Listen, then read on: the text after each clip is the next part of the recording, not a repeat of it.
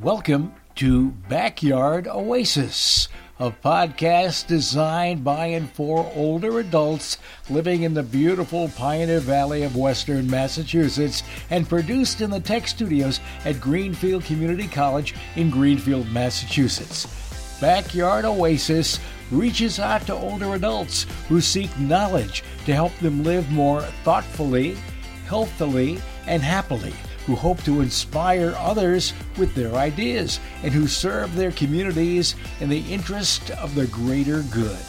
We hope you join us frequently in our pleasant backyard oasis for wide-ranging conversations with a diversity of people who are growing older and want to talk about it. Thanks for joining us for this episode of Backyard Oasis. This is Dennis Lee with Denise Schwartz. Hello, everybody. We're calling this episode The Power of Love and Music.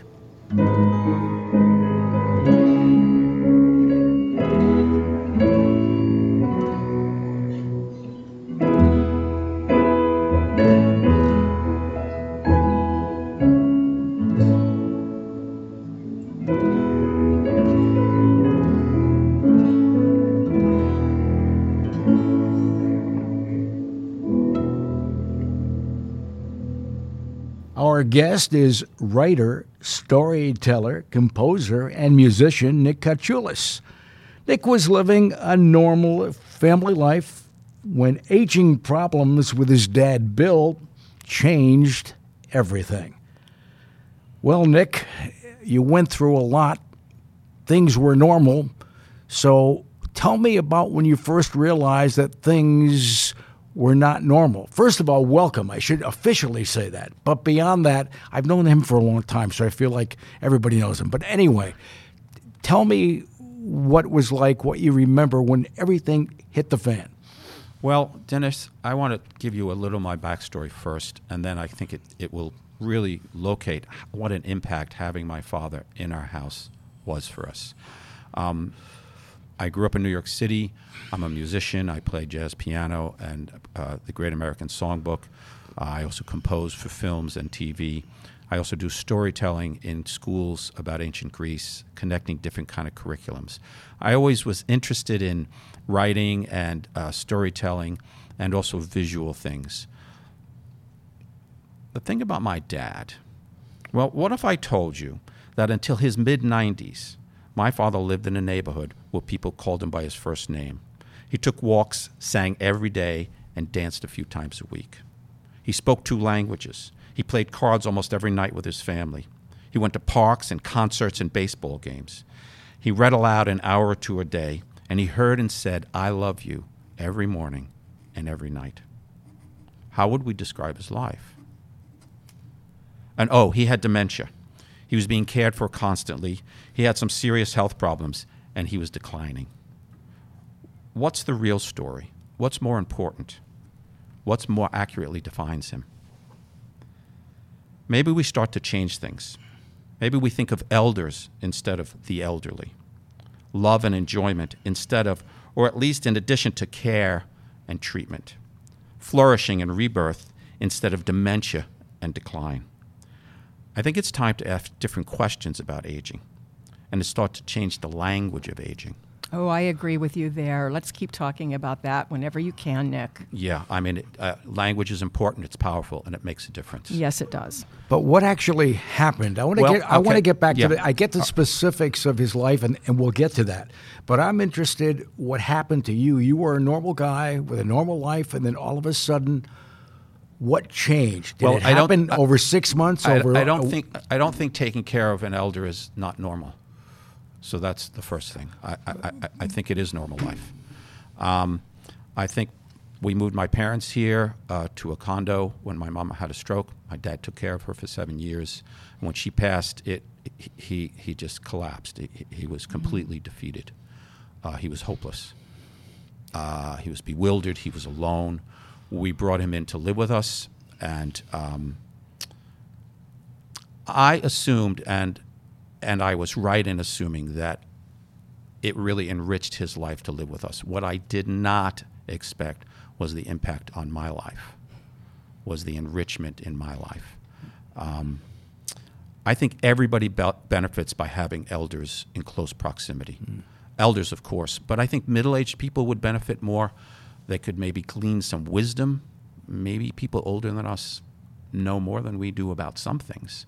And I think young people and children would just flourish in all this attention from older people, and in order to have the opportunity to repay that gift. Mm-hmm. When my dad moved into us, with us, all his pleasures in life had vanished. Reading, baseball, walking, socializing with people. Basically, his world had collapsed. Mm. To give you an example, with reading, my dad read 2 to 4 hours a day into his early 90s. When he moved in with us at 92, he couldn't put 2 words together on a page. But gradually, through patience and through hard work, 2 years later, he could read out loud an hour and a half a day. Mm-hmm. Wow. Now, what did you do? Because I know that there was a process. So at what point were you home and you said, well, I've got to do something. I just can't let him age and he's going away from us. So what did you decide to do, and then what did you do daily as your life went along? I tried everything. Mm. And then when something didn't work, I cut it loose. I started with what I knew he enjoyed, and it was, my dad had a great love of life, a great joy of life, and it was that joy and love of life we were trying to reawaken with all of this. Mm-hmm. So, for instance, with reading, I literally started with 1 word at a time, or I started reading out loud to him, and gradually brought him along. I even went back and I started with a Greek preschool reader, because he also spoke Greek, to the most simple, basic aspects of language. And what did he do when you first started doing that? Was he confused about it, or was he eager? He just glazed over and fell asleep. Oh. I mean, it took a lot of times. Quality is everything, except quantity is everything too. It took a lot of times, over and over again. The same thing with getting him to move, getting him to just even walk around the house. By the end, he was taking 2 walks a day.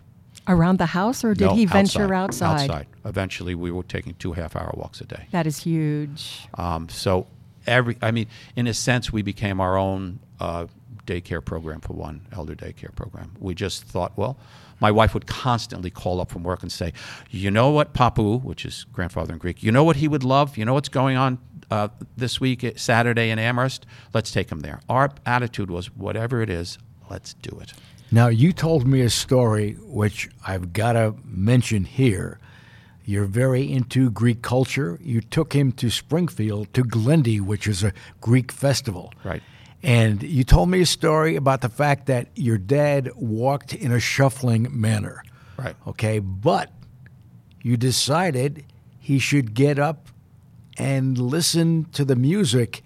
Nick, what happened? Well, that's actually a combination of 2 things. First of all, my dad resisted almost everything that we tried to get him to do. And we were respectful, but that did not stop us. So the Glendy story was, we tried to get him into a car, and he's kind of fought us and tussled, and we got him in the car, and we got there, and he was just sunken into this thing. And we finally stood him up, and we both grabbed his hands, my wife and I, and there's a circle dance going on. And as soon as the music started to play, he started to move. It was almost this precognitive sort of experience for him. And those dancers were locked in his body, and he just started to dance. The dementia shuffle is also an interesting thing, because it's a very well-known look that people who have dementia have. They shuffle along, they look downcast. Because of my background as a musician, I knew the Great American Songbook very well. I knew it on the piano, and I gradually learned the words. And one day we were walking in the street. This was several years in. And I started to sing as we walked. I used to sing in the house a little bit. And his whole body changed. He straightened up. He started to walk with authority. He beamed. Now, he sang gibberish, but he was there. And he always joined the chorus. He always had the chorus. And we became famous in the neighborhood. You could hear us 2 blocks away. You could hear us through closed doors and windows. Nick, I love hearing this because I'm going to take 1 minute to say, my dad sounds a lot like yours. My dad has been gone for some time now. He didn't have dementia, but he always sang. His family, there were 12 kids in the family. There was always a piano and everybody sang. And after my mother died, he was alone. So what did he do? He walked the neighborhood and he sang. And I would say to him, Dad, don't you think the neighbors, do they want to hear that? And he said he didn't care because singing was his therapy. Music was his therapy. Doesn't that sound real familiar to you? Yeah, music of all the modalities, and we used a lot of modalities. It is the most direct because my dad had something called aphasia, which is a language impairment. And for him, it came out in reading and speaking sometimes. Now, as I said, we fixed that in reading. Now, he would read an hour and a half a day sometimes out loud. If you asked him the next day or even an hour later, he necessarily wouldn't remember, but it was coherent. But the thing with the speaking was very interesting because sometimes he would be reaching for a word and he would just kind of be gibberishing, it would be sort of a little nonsensical. But I started to listen differently. And I started to think, for my dad, he was living in a world of feelings and emotions, not so much a world of ideas. And so, for instance, if I listened to him as if he was a poet, it all made sense. If he said, give me a rug for my boat, I knew he wanted a blanket for his feet. We got in the car and he said, hit the prawl. That meant start the engine. So I started to understand his language and I started to realize that he was like an expressionist poet. He was throwing up images and words to try and express something. And if I listened to it in that creative way, I could find his meaning. There's the key. You were listening to it with your open heart and not panicking, which some people would do, saying, oh, what's he saying? Why can't he get any words out? Why doesn't it make sense? Right. But you listened to it, and I love what you said, as if it was poetry, right. Another creative endeavor. And that gave you a way to really embrace what he was doing instead of being afraid of it. Instead of being afraid of it. Just do away with the fear factor. Did he have one song or 2 songs that he particularly responded to? No, he loved them all, and he confused all the words except for the chorus. And I sang dozens, if not more than dozens. But let me tell you one thing, because I think part of the thing is to bring other people into the experience. Mm-hmm. People are willing to help and extend themselves. Many people, not everyone, but many people, if we give them the opportunity. Now, we were in a very, very close-knit neighborhood. And my dad, one night, we took Dad outside and was sitting on a neighbor's lawn. He was having a lively day, sort of taking Martha's phone where she was taking a picture of, telling jokes that only he understood, right in the middle of the whole thing. And I kept going in and out making dinner. And I came out, and my neighbor Alan said, your dad is talking to me in Greek, and I don't know what he's saying. I don't know what to do. And I said, pretend you're in a village in Greece. You sit down at a cafaneo table, and an old man sits down next to you, and he's talking in fluent Greek. He is sure you understand exactly what he means. Go with it. So I went in the house. I came back again, and there were Dad and Alan in uproarious conversation, backslapping, waving their hands like old Greek friends in the village. And for that moment, they were. So here's the key to me. We have the moment. Don't think because somebody doesn't speak your language, they speak no language. Dad was speaking Bill, and I understood him, and other people could understand him too if they took the time to listen and they thought with their imagination. And that reminds me of how maybe what his physical, emotional, and medical condition was could be thought of as being in another country. Because what you just described in that Greek scene was what it's like when you go to another country as a very able-bodied and aware person, right, and you don't speak the language. And somehow you find a way to say, I'm doing fine. Yes, I'd like to have that to eat, please. And thank you. And how are your children? And you're able to do that without knowing the language. Right. So maybe that's a way to look at it. Dad was in another country. I'm going to go visit him there, and he's visiting me in mine. Right. And there's a lot more overlap. I mean, The wires sometimes clearly got crossed, but when the wires aligned, he knew more of what was going on than I think people realized. As if, to use your analogy, when somebody comes from another country and does not speak the language, sometimes people will speak slower and louder. Trust me, they could have a PhD in physics. It doesn't mean they don't understand. They just can't grasp the language. That's right. Right. How about with, I know sports is part of what you got involved in. As a matter of fact, we're going to talk about a performance you put together, Life with Bill. And one of the photographs that I had the great pleasure of taking, although I didn't know your whole story, but somebody said, bring a camera, and I did. And you had a New York Mets blanket that you used as part of the props. Baseball was part of his whole being as well. Right. How did that play into what we're talking about or what happened? So baseball was his ruling passion. Baseball and learning and his family were the three most important things to his life. And it became a conduit into his world. When I started to read with him and get him to read, it was baseball books. It was coffee table baseball books that sort of sparked his interest. The blanket is symbolic in some ways because it represented his home team of the Mets and all that. But it was also what we wrapped him in at night when he watched TV and sat with my wife and we watched a baseball game. So there was this sort of nurturing quality to it all. One day we took him outside.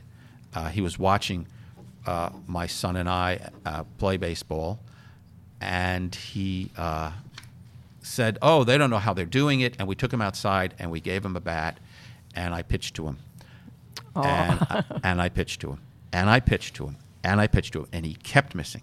And then we gave him a big red bat from my kids' T-ball days, and he kept missing. And he must have swung 70 times. I said, "Dad, why don't we take a break?" And he said, "Oh, no, come on, I'll hit it. Come on, throw it again.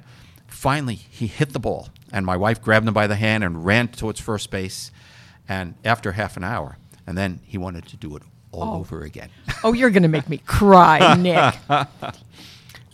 That's wonderful in terms of, well, we all have things from our childhood. Baseball was part of your childhood, obviously part of his as well.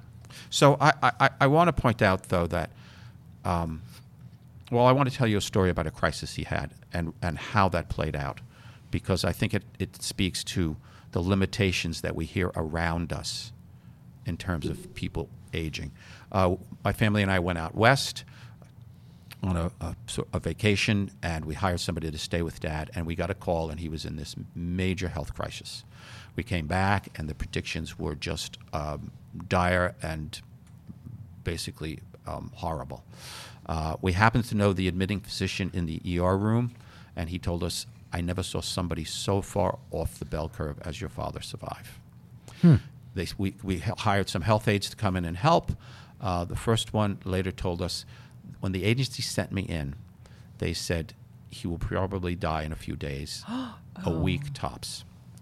But gradually, we worked at it. Everyone thought he was finished. There was this parade of professionals, even friends and family, all said, "He's done." Most poor people thought we were naive, ill-informed, living in a fantasy world. We ignored them. We lived in what Quincy Jones once called cynical optimism. We started with my dad, one sip of water at a time, one word in a song. And gradually, it came back. In several months' time, he was eating full meals.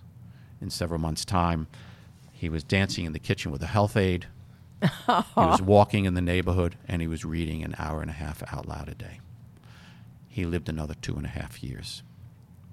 This is a great story, Nick. And his best years with us were still in front of him. So, as Yogi Berra famously says now with the movie, it ain't over till it's over. You know, I know we're winding down now, but I did want to just say one thing. You keep saying we. I know we want to talk about the program that you've put together and the performance, Living with Bill, but you keep saying we, and you were really fortunate that your wife, your partner, wanted to be part of this. Oh, absolutely.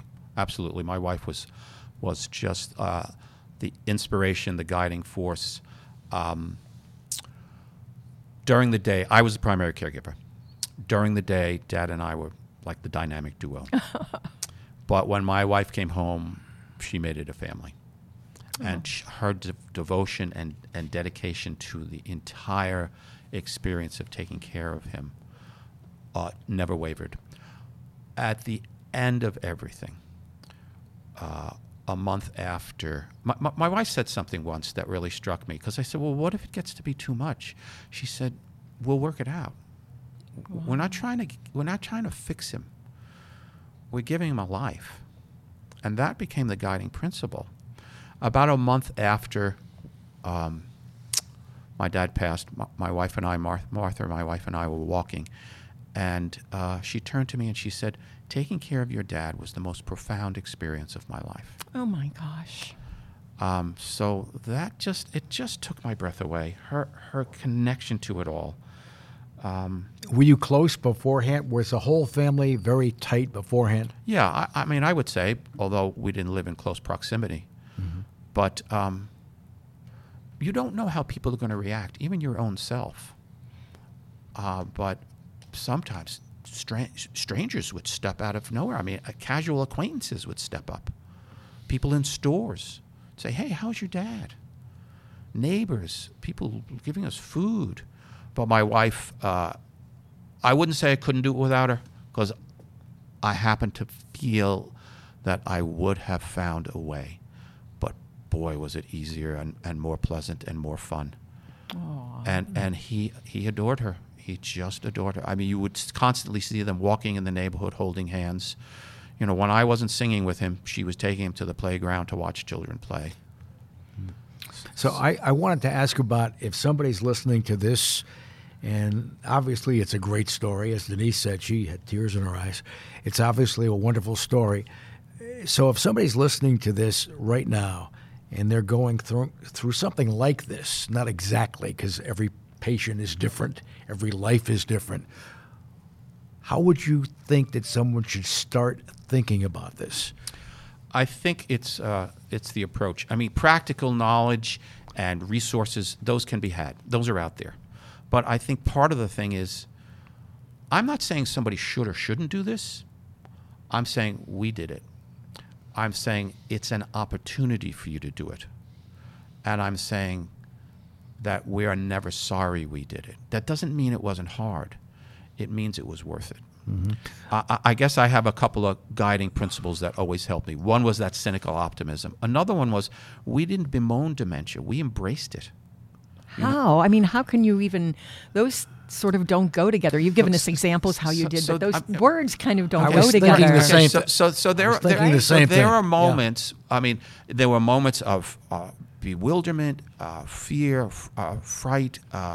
We were overwhelmed. But there were uproarious moments. There were moments of incredible fun in the house and joy. When your 95-year-old father kisses you goodnight every night and says, I love you, well, there's something there. Mm-hmm.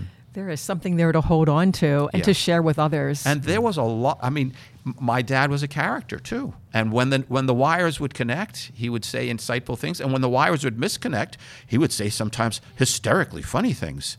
And I would have to call up my wife and say, you're not going to believe what he just said today. Oh, my God. And we would laugh. And he would laugh. He wouldn't always understand the content, but he sensed the emotion of the house. And that brought us joy, and it brought him joy, and it was a reciprocal relationship. He was one lucky man. Yeah, well, we were lucky to have him, I'll tell you. I want to just mention, and we don't have time to get into the whole chicken soup for the soul thing, but you wrote something, if people have a chance to look for it, it's about your dad in baseball. Yes. So I just want to, rather than get into that, if people are really interested, Chicken Soup for the Soul is wonderful. So if you go to my website, nickkatchoulis.com, or you search lifewithbill.org, then you will find my book on my website. Mm-hmm. And so Life with Bill was a one-man show I put together with two friends, a bass player, Lynn Lovell, and a drummer, Kevin Weil. We filmed it and we have made a film of it. It's about an hour and 20 minutes. If you go to my website, you can see the trailer of the film. I'm also completing Life with Bill as a book. So it's really a live show, a book, and a film. And if anybody in the audience is interested in engaging us for the live show or the film, please come to my website. My first name, Nick, my last name, Kachulis, Kachulis, or you can literally search lifewithbill.org and it will get you to the site. And the Chicken Soup for the Soul book is there. That started me. I took notes while I was taking care of my dad. That Chicken Soup for the Soul was about taking my dad to his last baseball game. But that started me on this path of putting a one-man show together, and now I'm going back and reforming that back into a book. That's what I wanted to talk about next. To kind of wrap, I want to make sure people know about how that whole thing came together. And it's wonderful because, well, you mentioned the Great American Songbook, and I was just listening last night on PBS. I was watching a thing on Gershwin and Cole Porter and that whole era, and I had goosebumps on goosebumps just listening and watching that. But it's tremendous music, but that you put it together in such a nice way because you did, just so people understand, you did a reading and then you played some music. You did a reading and then you explained in sections, and then the music flows with your reading. And I tell you what, it's just a wonderful time and some great music. Yeah, I enjoyed it. The music is part of the story itself because music tells those stories, and that Great American Songbook really touches almost every part of the thing. So those songs were dropped in very consciously to fit the anecdote that I just told as a story. Mm-hmm. So that if the song was "It's Wonderful," it was about how it's wonderful that you should care for me. And he cared for me when I was a child, and then I cared for him when he was an adult. Mm-hmm. Let's hear a little bit of that. Can we hear a little bit of something from Life with Bill? This was a performance that I had the great pleasure of watching. I didn't know when I walked in what I was getting into. Somebody said, "Can you bring a camera?" And I did. So I took Nick's picture, and he looked good, and the other members of the trio. But this was at Look Park in Florence at the Garden House.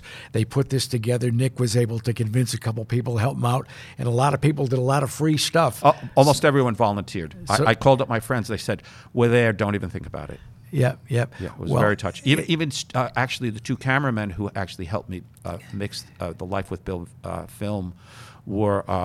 I didn't even know them, and they volunteered. And then afterwards, we spent about 6 or 7 months editing it down into a film. And I said, and they said, "Don't worry about it. We believe in this so much. We are with you." What I really want to do with these three things, this whole Life with Bill conglomerate of a story, a book story, a film story, and the live show, is spread the word. I want to make new connections, make new friends, and I want to tell people that there's value in aging, and there's value in engaging with elders.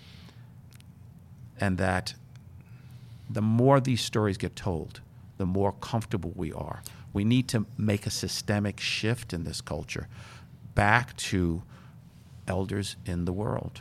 Mm-hmm. Did you, well, you don't know exactly where it's all going to go. I know from talking to you off air that you're trying to get different people that would be interested in it. Maybe some senior centers, if somebody's got a connection with some senior centers. So I think the places I'm looking at are senior centers, college campuses, playhouses. That's for the live performance. For the film, I'm looking at film festivals, perhaps renting it where I could show the film and we could have a talk back.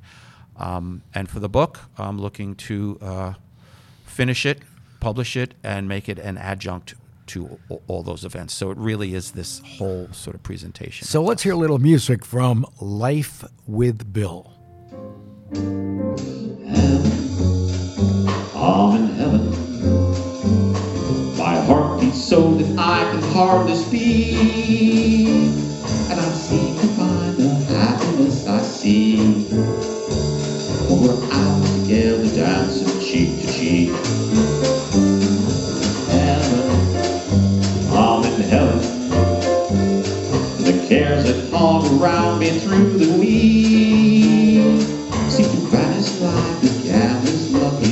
me. When we're out together dancing cheek to cheek.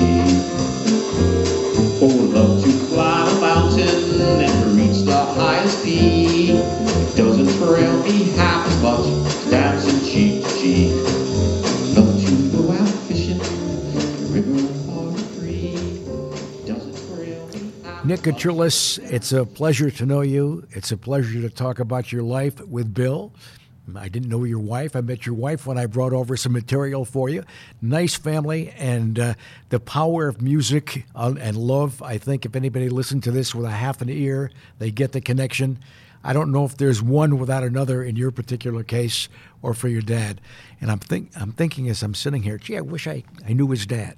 I'm thinking the same thing. And I'm also thinking how wonderful to memorialize him this way. And don't we all want to go home now and try to do that about our own parents? I hope you could connect to that. Yeah, and if you come to the show or you see the film, I think you will know my dad.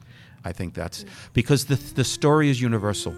Everyone will either need help or give help in life. And so while the story is personal in some ways, it is a memorial, but it is more than a memorial. It is a story that we hope touches the chord of every person who reaches out to it. Thank you so much for being with us. Thank you for having me. Nick Kachulis, thanks. We enjoyed it. I enjoyed it. Denise enjoyed it. Even our engineer was tapping his foot when we were talking about the music. He's a musician himself, so he appreciates it. Nice to have you here. We hope that you have much success and you keep on building memories about your life with Bill. It doesn't thrill me half as much as dancing cheek to cheek. Tells me what my heart's about you. It shows about you. This concludes today's podcast. We're always looking for new ideas, so feel free to reach out to Judy Raper, Associate Dean of Community Engagement at Greenfield Community College at 413-775-1819. If you have an idea you'd love to share. Special thanks to the creators of Backyard Oasis, Denise Schwartz, Chad Fuller, Dennis Lee, and Christine Copeland. Have a great day.